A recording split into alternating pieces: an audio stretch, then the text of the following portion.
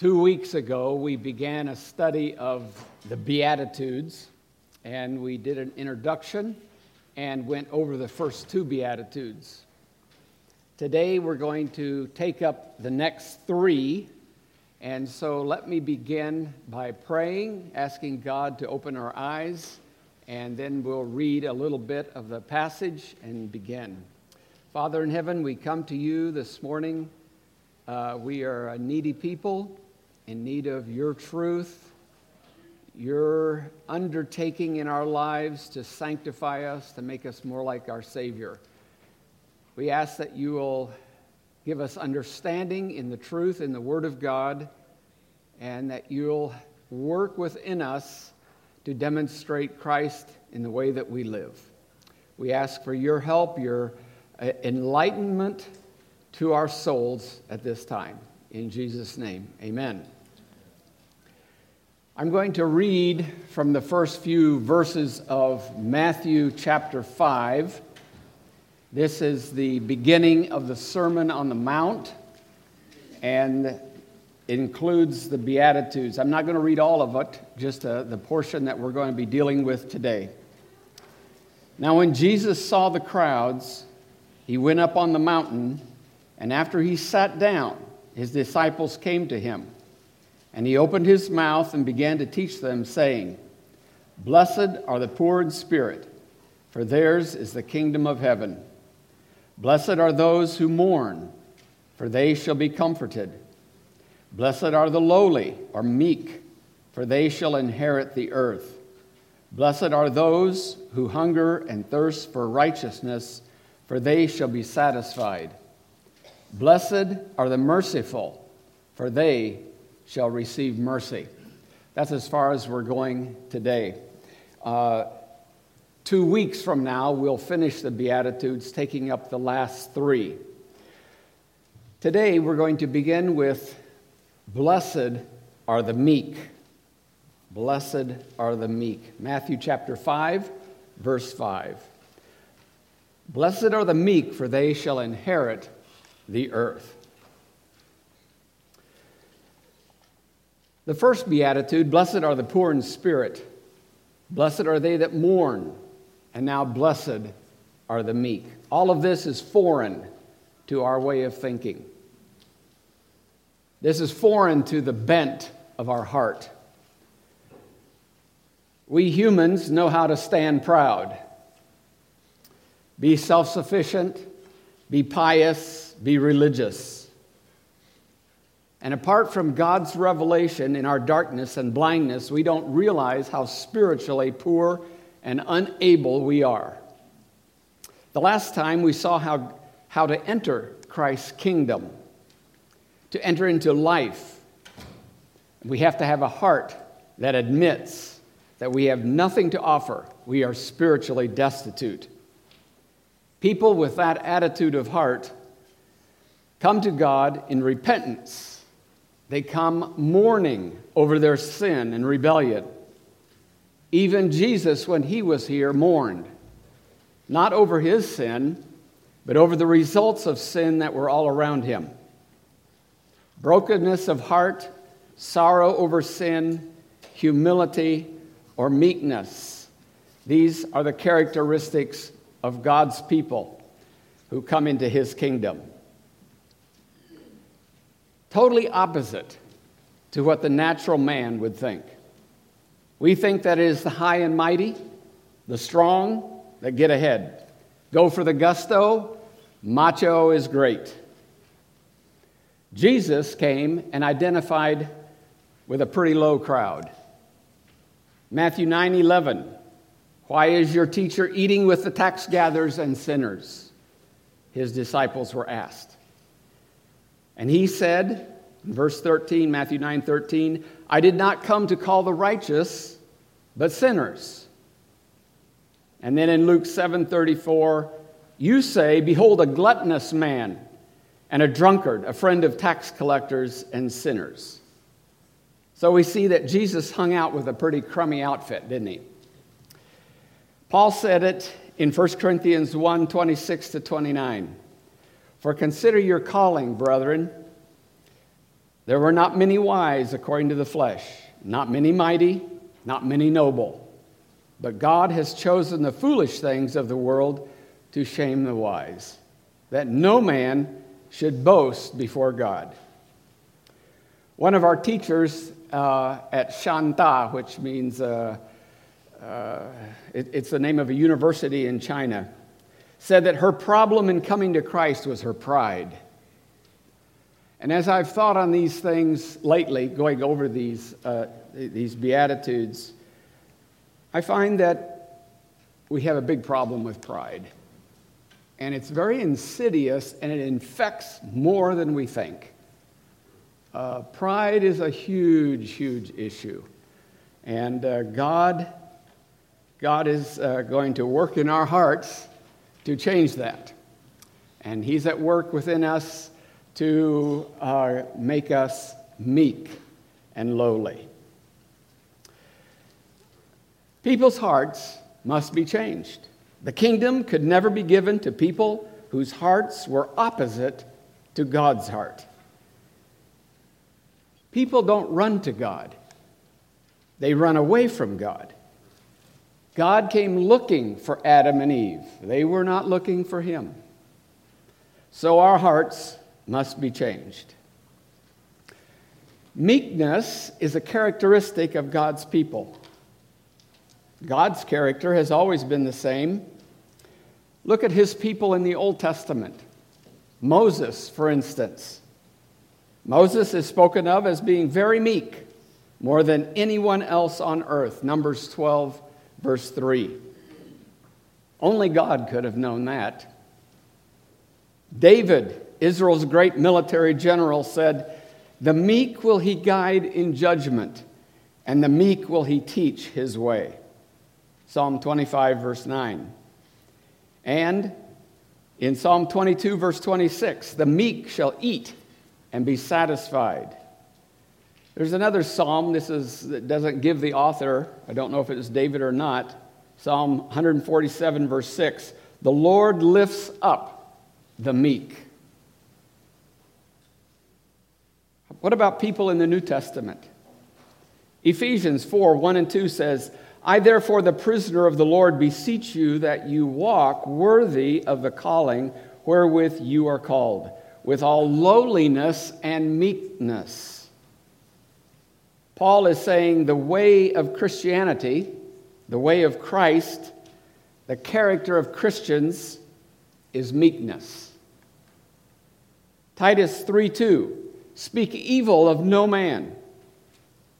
Be no brawlers, but gentle, showing all meekness unto all men." All meekness unto all men.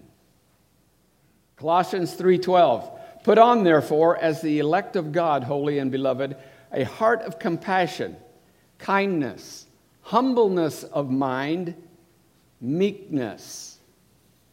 These are God's type of people. These are the type of people in God's kingdom. Now, if this is the type of people in the kingdom, what is that? What does it mean to be meek?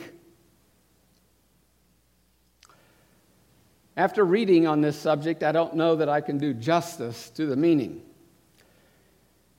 Being poor in spirit, that is the first beatitude, relates to my attitude in standing before God, being utterly destitute, admitting to Him that I have nothing to offer Him. Being meek relates to my attitude both to God and to others. How do I handle it when others put me down, criticize me, unjustly deal with me? Martin Lloyd-Jones says, "This is more humbling than what has gone before." And by that he means the other two Beatitudes. Blessed are the meek is more humbling than the first two Beatitudes where we read that blessed are those who are poor in spirit and those who mourn. He says this is even more difficult. Our brokenness before God issues, that is, being poor in spirit, issues in relationships with others. In meekness, we're dealing with based on our submission to God, we're now dealing with people. How does it affect my dealing with other people? The bottom line of meekness is submission to God. That's where it begins. Submitting to the Lord. Being poor in spirit focuses on our sin and helplessness before God, and it results in sorrow for sin. Meekness focuses on God, submitting to Him, to His authority, realizing He has the right to tell me what to do and the power to defend me. Remember the verse, Titus 3:2, showing all meekness unto all men. We are to be meek toward all. I can be meek to men because I submit to God. I am meek for the Lord's sake. 1 Peter 2:13 says, submit yourselves to every ordinance of man for the Lord's sake. So I am submitting to the Lord because that's what He wants me to do. Meekness trusts God and does not seek revenge. It trusts God who said, never avenge yourselves, but leave it to the wrath of God. For it is written, vengeance is mine, I will repay, says the Lord. That's His right. And meekness submits to God. Let's look at the word meek. In English, meek means a couple things. It means patient, mild, not inclined to anger or resentment. And then there's another meaning that's probably comes to the fore more in our thinking, and that is as follows: easily imposed on, spineless, spiritless. That's probably the way we Americans think of meekness. But that's not the biblical concept. The word in the Bible, the Greek word, means mild, gentle, or soft. A meek person is one who is gentle, mild, tender-hearted, patient, submissive. One source that I was reading gave some helpful illustrations. The word is used to describe a soothing medicine.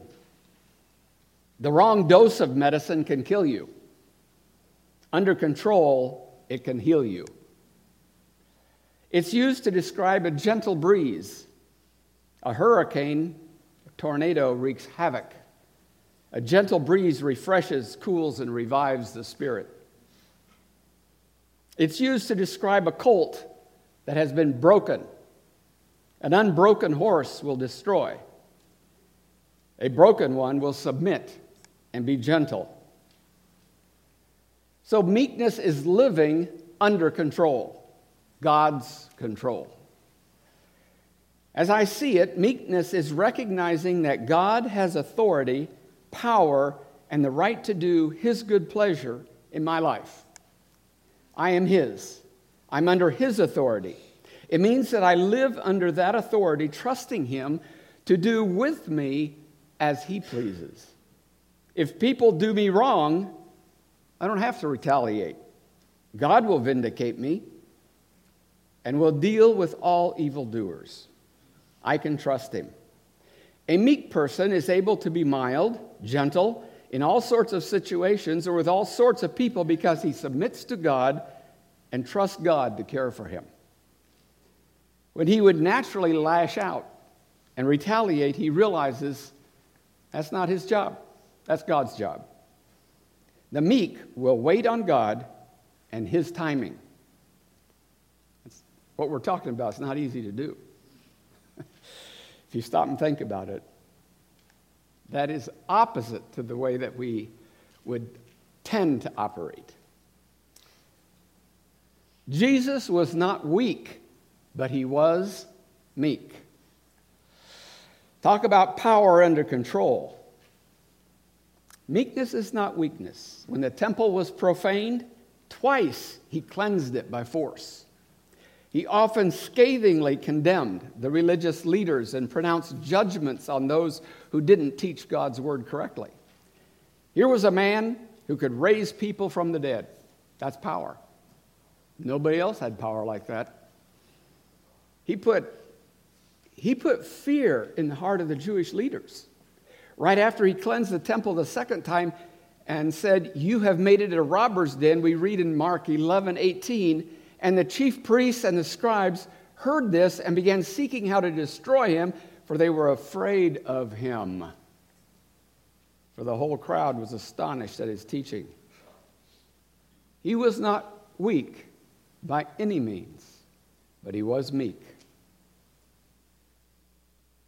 Though he was hailed as the coming king, he was described as meek and sitting upon a donkey. That's not high-class transport.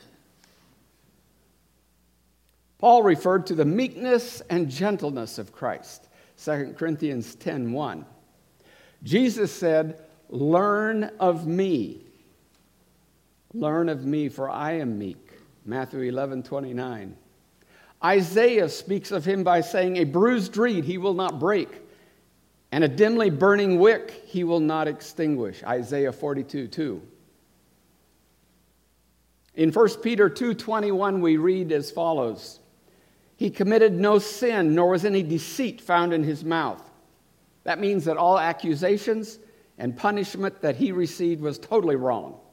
All abuse he received was a violation. Every accusation a lie. All slander was out of line. And then notice what it says in verse 23. This is 1 Peter 2:23. "He did not revile in return. While suffering, he uttered no threats." But here's the key. What's the key to meekness? "But kept entrusting himself to him who judges righteously." That is meekness. Meekness patiently endures wrongs unjustly suffered. It can do that because it trusts God. He knows he will bring about absolute justice in the end and vindicate his people. What happens to the meek? They are blessed. They have God's favor. Blessed are the meek. They have his favor, his joy, his peace, his approbation, his approval, and they have an inheritance, the earth. It means to be an heir, to obtain by inheritance. Romans 8:17 says, "If children, also heirs, heirs of God and fellow heirs with Christ." We don't have to be grasping, fighting for our rights. We can trust our Creator. What has He promised us? Everything. Everything. It's actually staggering to think about, and I don't have any real concept of what it all means, but it says that we're heirs of God and joint heirs with Christ. Who can even imagine what that is? Psalm 37, verses 8 to 11 says this, "Cease from anger and forsake wrath. Do not fret. It leads only to evil doing. For evildoers will be cut off. But those who hope for Yahweh, they will inherit the land. Yet a little while, and the wicked man will be no more. You will look carefully at his place, and he will not be there. But the meek will inherit the land and will delight themselves in abundant peace." So, we need to check ourselves, folks. How do we handle criticism? People thinking evil of us. When your rights are violated, can you obey God and trust Him? Do you pity yourself? Are you gentle or explosive? Are you vindictive? Here's a good question. Are you easily offended? It's pretty easy to be offended. It goes against our nature to trust God. It goes according to our old nature to be vindictive, to seek revenge, get even, defend myself. Jesus was meek, and He expects us to be meek. And he's working that in our lives. We'll now go to the next beatitude. Blessed are those, this is Matthew 5:6. Blessed are those who hunger and thirst for righteousness, for they shall be satisfied. Because of sin, man is estranged from God. We were made for God. And when we are estranged from Him, things are not well with us. There's an emptiness in our hearts, and we look to fill it. So we end up in a maddening chase after pleasure, fun, good times, money, cars, houses, land, clothes, power, position, fame, recognition, and on, what most people are trying to find. And it's like chasing the wind. When you think you have it, you realize you don't, and the chase continues. Man looks in the wrong place for the vacuum to fill the vacuum of his soul. He does not know what he is lacking, but God knows, and Jesus knew.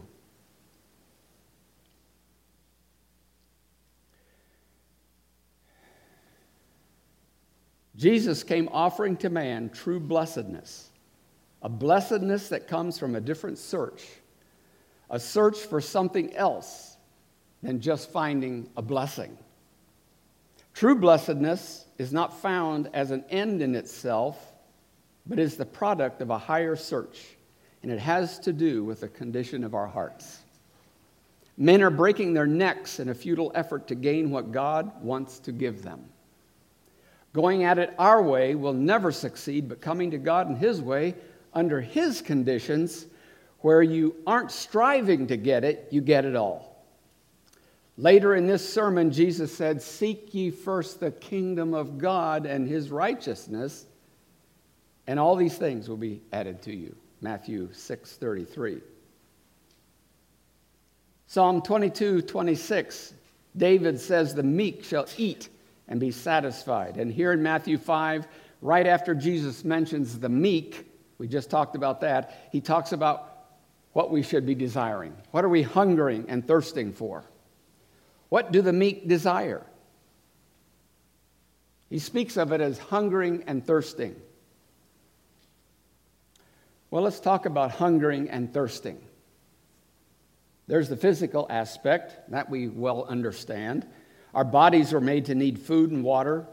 Food and water are necessities of life that we have got to have in order to survive. And though we ultimately live by the will of God, yet God has so arranged the ordinary processes of life so that food and water are of vital importance to us for our survival. A person who is hungry or thirsty has a very strong ambition. And when you're really hungry, nothing else really matters. All you can think about is getting something to eat. Have you ever been hungry? I don't know that I've ever been hungry. And you probably haven't been either. Not really hungry. The closest I came to being hungry was many years ago. My wife and I and my daughter went on an evangelistic trip to a peninsula on the north coast of New Guinea. And we took a bag of rice with us. And what we didn't know was that that area was devoid of food. And all we had to eat for the whole week that we were there basically was this bag of rice that we took with us and green bananas. They had green bananas there because no ripe ones, because the bananas would be stolen off the trees before they got ripe. So all they could harvest was green bananas. And all we had to eat was green bananas and rice for a week. I lost 15 pounds that week. And my wife and daughter lost a lot of weight as well. But you know what? We had food.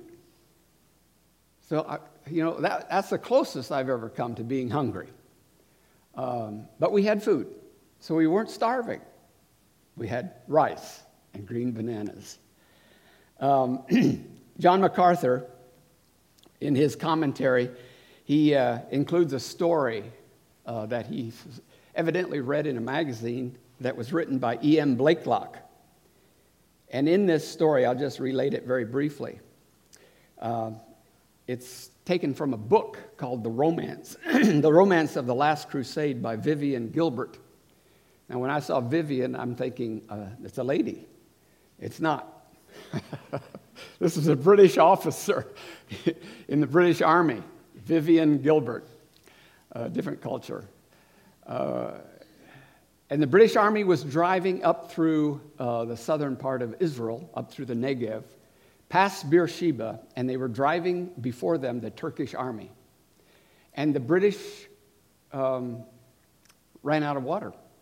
They outdistanced their camel train that carried the water. And I looked this up. I went and found the book where it actually tells the story. And you can get it on Amazon for $90, or you can get it online for free. And there it is, published in 1923, an account by a British officer of their drive up past Beersheba, driving the Turkish army before them. They ran out of water. And here's what happened. Eyes became bloodshot, lips swelled, turned purple. I even read in the book where their tongues got so big, they couldn't even hardly talk. This is how bad it was. They knew that if they did not make the wells of Sharia by nightfall, thousands of them would die. And to make a long story short, they were able to drive the Turkish army out of Sharia wells. And there, as water was distributed from the great stone cisterns, the more able-bodied were required to stand at attention and wait for the wounded and those who would take guard duty to drink first. It was 4 hours before the last man got his drink. And during that time, these men stood no more than 20 feet from thousands of gallons of water, to drink of which was their consuming passion. And this officer, Vivian Gilbert, said, I believe that we all learned our first real Bible lesson on the march from Beersheba to Sharia wells. And this is not found in his book, but I think it's an addition by Blakelock. If such were our thirst for God, for righteousness and for His will in our lives, a consuming, all-embracing, preoccupying desire, how rich in the fruit of the Spirit would we be? So, have you ever been hungry? Have you ever been thirsty? We don't know much about that, really. I mean, we do know a little bit about hunger, but not much. And about thirst, anyway, if you take that over to spiritual things, how thirsty are we? How hungry are we? Spiritually, we were created spiritual beings in God's image. Originally, we were righteous, in a right standing with our Creator. Now we are not righteous, desperately in need to be righteous. Righteousness is an absolute imperative. Without it, there's no spiritual life, no blessedness. Jesus here says that anyone coming into His kingdom thirsts for righteousness. They must have righteousness. We enjoy eating and drinking, likewise eating and drinking of God's truth and learning His ways, discovering His mercies and grace, His judgments and ways of dealing with sin and sinners, His character and His commandments bring great delight to those who hunger and thirst for righteousness. Here's some statements out of Psalms, Psalm 119:97. Oh, how I love thy law. It is my meditation all the day. Psalm 119:111 says, I have inherited thy testimonies forever, for they are the joy of my heart. Psalm 119, verse 162, I rejoice at thy word as one who finds great spoil.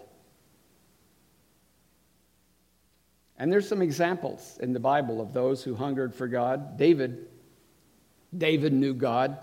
He was so close to God, it is said that he was a man after God's own heart. Not only that, but he wrote many psalms expressing his relationship to God. But listen to what was in his heart. This is Psalm 63, verse 1. O God, thou art my God. I shall seek thee earnestly. My soul thirsts for thee. My flesh yearns for thee in a dry and weary land where there is no water. He was in that very land of that story that I just related a while ago. As the deer pants for the water brooks, so my soul pants for thee, O God. Psalm 42:1. David also said in Psalm 16:11, in thy presence is fullness of joy. In thy right hand there are pleasures forever. And in Psalm 36:7-8, David says, how excellent is thy loving kindness, O God. Therefore the children of men put their trust under the shadow of thy wings. They shall be abundantly satisfied with the fatness of thy house, and thou shalt make them drink of the river of thy pleasures. That was in the Old Testament. In the New Testament, Mary, the sister of Lazarus, hungered for righteousness. She was listening to the Lord's word seated at his feet. And Jesus said, only one thing is necessary, for Mary has chosen the good part, which shall not be taken away from her. Luke 10:39-42. So what are we hungry and thirsty for? We're supposed to be thirsting for righteousness, not blessedness. Blessedness comes from hungering for righteousness. Righteousness is imperative for spiritual life. Without it, no one will see God or his kingdom. Donald Carson says that righteousness here means a pattern of life in conformity to God's will. There's two aspects to righteousness. Number one, when a person hungers for righteousness, he seeks a right relationship to God. He is initially in need of being rescued from sin and ushered into God's kingdom. He's in need of the righteousness of Christ imputed to him. In poverty of spirit, that's the first beatitude, he acknowledges his sin. In mourning, he grieves and turns from his sin. In meekness, he submits to God, and he hungers for the righteousness of God. So the first aspect is imputation, the righteousness that Christ gives us. The second is sanctification. For those who have submitted to Jesus Christ and have received his righteousness, there is an ongoing hunger for practical daily righteousness. How is our hunger satisfied? Hendrickson says it is by imputation and by the sanctifying work of the Holy Spirit. Thus we obtain a righteousness of inner condition and outward conduct. Inwardly we are born of God. Outwardly we begin to demonstrate righteousness in the way that we live. Martin Lloyd-Jones has a few things to say about this I thought were interesting. The righteousness we thirst for includes justification and sanctification. This is the desire to be free from sin in all its forms and its every manifestation. A desire to be free from sin because sin separates from God. So it is a desire to be right with God. Sin pollutes the essence of our being, and the Christian desires to be free from all that. To hunger and thirst is the longing to be holy, to show the fruit of the Spirit in all that I do. It is the longing to be like Christ. Look at his obedience to God's law, his reaction to people, his kindness, his compassion, and his reaction to his enemies. If we are born again, that is the image we have been born to. When we're born again, what is the image that is implanted in our heart? It's the image of Christ. It's him. It's a longing to be like Christ. If we're born again in his image, we've been fashioned after his pattern, his image. So now that we have been created in Christ Jesus, fashioned after his image, we want to live like he lived, demonstrating his character in our lives. What happens to those who hunger and thirst? First, they are blessed. They have God's favor, His blessedness, joy, peace, contentment, approval. The approval of God, great blessing. Secondly, Jesus says they'll be filled. They'll be satisfied. They're going to receive what they are after. The word is used of feeding animals until they're full. They want no more. God satisfies His people, but in this life, we will never be fully like Christ. So we keep wanting more. Paul's desire was that I may know Him. That I may know Him. That should be our desire as well. Listen how God describes the satisfaction of the hungry. Psalm 107, verse 9, for He has satisfied the thirsty soul, and the hungry soul He has filled with what is good. This is Psalm 34:10. The young lions do lack and suffer hunger, but they who seek the Lord shall not be in want of any good thing. Psalm 23:1, the Lord is my shepherd, I shall not want. John MacArthur gives some tests. Here's some tests. Are you satisfied with yourself? If so, you're not thirsty. What satisfies your heart? Stuff? A thirsty man only wants water. Do you long to be like Christ? Are you hungry for God's word? And another is, do you gladly receive God's discipline and rebuke? Proverbs 27, verse 7 says, to a hungry soul, any bitter thing is sweet. To a hungry man, any bitter thing is sweet. This is a quote from Thomas Watson. The one who hungers and thirsts after righteousness can feed on the myrrh of the gospel as well as the honey. Maybe you can help me understand that. I don't know what myrrh is. I've never tasted myrrh, but I take it must be bitter and not real appetizing. The one who hungers and thirsts after righteousness can feed on the myrrh of the gospel as well as the honey. To a hungry soul, any bitter thing is sweet. So the discipline that God gives us, we accept because we're hungry for righteousness. Do you want to be blessed? Don't make that your goal. Thirst for Christ, seek Him with all your heart, and He will find you and throw in great blessing to your great joy. We're now going to move to the last beatitude for the day, that is Matthew 5:7. Blessed are the merciful, for they shall receive mercy. Blessed are the merciful, for they shall receive mercy. Before sin entered the world, there was evidently no need for mercy. In a fallen world, mercy is desperately needed. God is the author of mercy. He is merciful, and He calls upon His people to show mercy.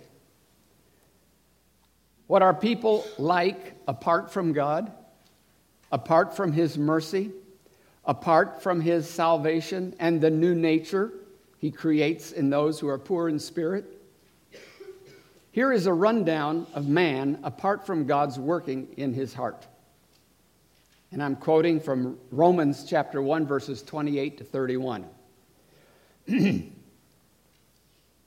just as they did not see fit to acknowledge God, God gave them over to an unfit mind to do those things which are not proper, having been filled with all unrighteousness, wickedness, greed, evil, full of envy, murder, strife, deceit, malice. They are gossips, slanderers, haters of God, violent, arrogant, boastful, inventors of evil, disobedient to parents, without understanding, untrustworthy, unloving, and unmerciful. That's the last one. Unmerciful. This does not mean that man is as wicked as he possibly can be at all times. Hendrickson gives us a balanced view by quoting Acts 28, verse 2, where Paul was shipwrecked on the island of Malta, along with all the people that were on board ship with him. And we read about what happened there. In Acts 28:2, lost my place. It says, and the natives showed us extraordinary affection. That's mercy. The natives showed us extraordinary affection. The people helped them after the shipwreck. And that is contrasted with Proverbs 12:10, which says, a righteous man knows the value of the life of his animal, but even the compassion of the wicked is cruel. Mercy is not characteristic of people, ungodly people. It's not characteristic of them. In Jesus' day, Rome ruled. What was the prevailing view in Rome? One author describes it this way. A Roman philosopher called mercy the disease of the soul. It was a supreme sign of weakness. You didn't have what it took to be a he-man, a real Roman. They glorified manliness, strict justice, firm discipline, and more than all, absolute power. Mercy was weakness, and weakness was the human limitation most despised.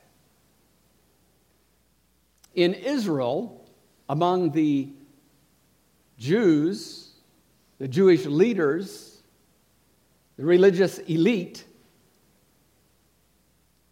they were not inclined toward mercy. They were proud, judgmental. MacArthur says proud, judgmental, self-righteous people aren't inclined to be merciful. Into this milieu or environment came Jesus of Nazareth. He said, blessed, greatly favored by God, are the merciful. What is mercy? The word means to have compassion on, to pity. One writer says this, mercy is love for those in misery and a forgiving spirit toward the sinner. This mercy grows out of the personal experience of the mercy of God. In other words, the mercy that God has shown us then enables us to show mercy to others. One author says its basic meaning is to give help to the afflicted and to rescue the helpless. It is compassion in action. So I'm going to just compare mercy with several different things here. The first one being forgiveness. What's the relationship of mercy and forgiveness? In Daniel chapter 9, verse 9, we read, to the Lord our God belong mercy and forgiveness, for we have rebelled against him. In Psalm 130, verse 7, we read, let Israel hope in the Lord, for with the Lord there is mercy, and with him is plenteous redemption. So forgiveness rises out of mercy. But mercy is more than forgiveness. Jacob says in Genesis 32:10, I am not worthy of the least of all the mercies and of all the truth which thou hast showed unto thy servant. Psalm 119, verse 64, the earth, O Lord, is full of thy mercy. Because of God's great mercy, he forgives us. But his mercies to us go beyond just forgiveness, but reach to all our needs. What about mercy and love? Forgiveness flows out of mercy, but mercy flows out of love. Ephesians 2:4, But God, being rich in mercy because of his great love with which he loved us. See, he's rich in mercy because of his great love. God loves us, so is merciful to us, meeting many needs, chief of which is our sin problem. So he provides forgiveness. Love has always been there. God is love.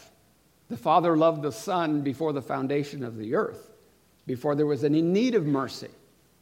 Mercy operates from love to meet need. When there's no more need for mercy, there will always be love. What about mercy and grace? What's the relationship between mercy and grace? These are very closely connected. Mercy deals with sin's problems, the negative effects that sin has brought on us. Grace removes the sin. Martin Lloyd-Jones says, the best definition of the two, that is grace and mercy, that he has heard is grace is especially associated with men in their sin, mercy especially associated with men in their misery. In other words, grace deals with the basic sin problem. Mercy deals with the effects of sin.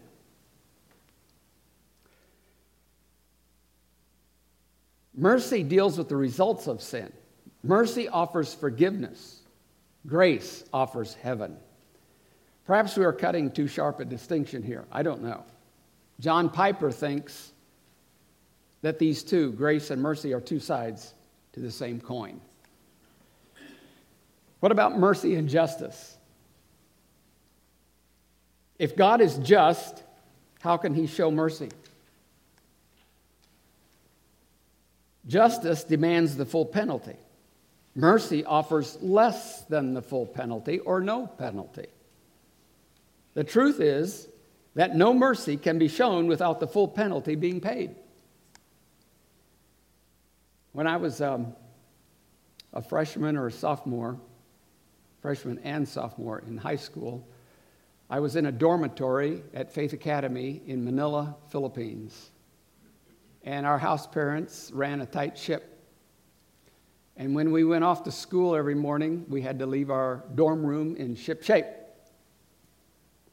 And sometimes we could hear the bell at the school ring. There were two bells. The first one was the alarm, giving you 5 minutes to get there. And if you heard the first bell, you knew you had to be getting over there right now. And the floor is still not totally swept. And so what do? Well, you just sweep it under the rug and be on your way. God does not operate that way. I mean, we can pull the wool over our house parents' eyes maybe, but you can't pull the wool over God's eyes, and he doesn't operate that way. He does not sweep anything under the rug. He does not show mercy willy-nilly. He is absolutely just. The issues of sin, righteousness, mercy, and justice are securely in his hands. He says, vengeance is mine, I will repay. That's why we're not allowed to dabble in the vengeance category. What is just and fair is way beyond us. God knows what's just and fair. When God shows mercy, it is because he has paid the penalty for our sin. When Jesus died, he bore the eternal debt, the wrath of God for us. When a person repents and turns to Christ, God's mercy comes pouring down upon him. And he demands that we, in turn, show mercy to others. When others sin against us, we're to forgive. We pay a price. When we see our fellow man in trouble, we show them mercy and pay the price. But you know what? We don't have to worry about that. We've been forgiven an eternal debt. An eternal debt. We could never pay. Impossible. Whatever price we pay in showing mercy to others, God knows all the details. He will take care of that. MacArthur says, in every true act of mercy, someone pays the price. God did, the Good Samaritan did, and so do we. To be merciful is to bear the load for someone else, unquote. Remember, whatever it costs you to be merciful, to forgive, whatever price you pay to forgive, to show kindness, to show compassion and mercy, will be more than made up to you who are heirs of God and joint heirs with Christ. When you stop and think about it, that should blow you away. You've got everything in Christ. You're a fellow heir with Christ. And like I said before, we can't even begin to know what that entails. Where does mercy come from? It's not natural to us. That's not natural. It is an attribute of God. It's come to light since sin entered the world. It's an attribute that he shares with us by his Spirit. It is the fruit of the Spirit. Martin Lloyd-Jones says this: the gospel emphasizes being rather than doing. Attitude and character over deeds. We must be Christian before we act Christian. We are meant to be controlled by Christ through his Spirit from the inside out. We are said to be born again, a new creation. Our actions are an expression of who we really are. Here we see that Christ calls on us to be merciful. And that is what the new image, the image of Christ that has been formed in us, is like. So the word being merciful is not talking about someone who has a natural disposition to be easygoing, puts up with all kinds of things just to get along. This is God's attribute. He is righteous, he is holy, he is just, and our mercy must be like his. The character of Christ lived out in us. So who gets the blessing? God said, I will have mercy upon whom I will have mercy. Those upon whom he has mercy realize they have nothing in themselves to merit eternal life. They come to Christ with empty hands, contrite heart, grieving over sin, submitting to God, and thirsting for his righteousness. These are they who get the kingdom, whose lives have been changed. They have received mercy, and now they are enabled to show mercy. When they show mercy, they are given even more mercy. It is because we've been shown mercy that Jesus says, be merciful just as your Father is merciful. Luke 6:36. He also said that without me, you can do nothing. By his enablement poured out in us, by his Spirit, we can reflect the mercy that he has shown us. And we can reflect that to others. Are you merciful? Here's some things to think about. Do you hold a grudge? Do you nurse resentment in your heart? Do you gossip about other people's weaknesses? And here's some examples to follow. Father, forgive them, for they do not know what they are doing. Luke 23:34. That was Jesus on the cross. Another one, Jesus on the cross. Truly I say to you, today you shall be with me in paradise. Mercy. Luke 23:43. Another one on the cross. Behold your mother, said to John. Jesus caring for the need of his mother. John 19:27. Stephen, as he was being stoned to death. Lord, do not hold this sin against them. Acts 7:60. Mercy being shown to others. What can we do? We need to pray for people. We can pray for Christians who are in prison. It may be more of a general prayer because we don't know specifics. You know, there's Christians all over the earth and many who are suffering. You've probably heard of Andrew Brunson. He was a missionary in Turkey that was in prison some years ago, and he was in prison a couple of years, and pretty rough situation. When a person is thrown in prison, in a foreign country especially, I mean, he's in deep trouble. Staring at a blank wall day in and day out, week after week, month after month. And Brunson was thrown in with radical Muslims that were in prison with him. Think of that. You know, how do Christians, you know, here they are in prison. And we got Christians in prison all over the world right now. We need to pray for them, that God sustain them and help them and support them and help them in their faith, that their faith not fail. We can show mercy that way. Another thing is to share the gospel with your neighbor. Give the gospel to people, showing mercy to them, that they may know the Lord and find His mercy for them, His forgiveness. Proverbs 11:17, the merciful man does good to his own soul, but he that is cruel troubles his own flesh. May God help us to demonstrate mercy in our lives, to be like Christ, and to be being sanctified, becoming more and more like Christ in our lives. Let's pray. Father in heaven, we give you thanks. Your ways are not our ways. Your ways are a lot higher than our ways. May you enable us to be like Christ, to grow increasingly, being sanctified, demonstrating your character in the way that we live. We do pray for Christians throughout the earth that are being persecuted, hunted down, imprisoned,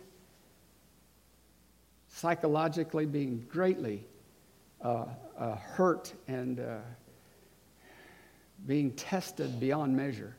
Lord, support them, strengthen them. May their faith be strengthened, and may you care for them and meet their needs. We look to you in Jesus' name. Amen.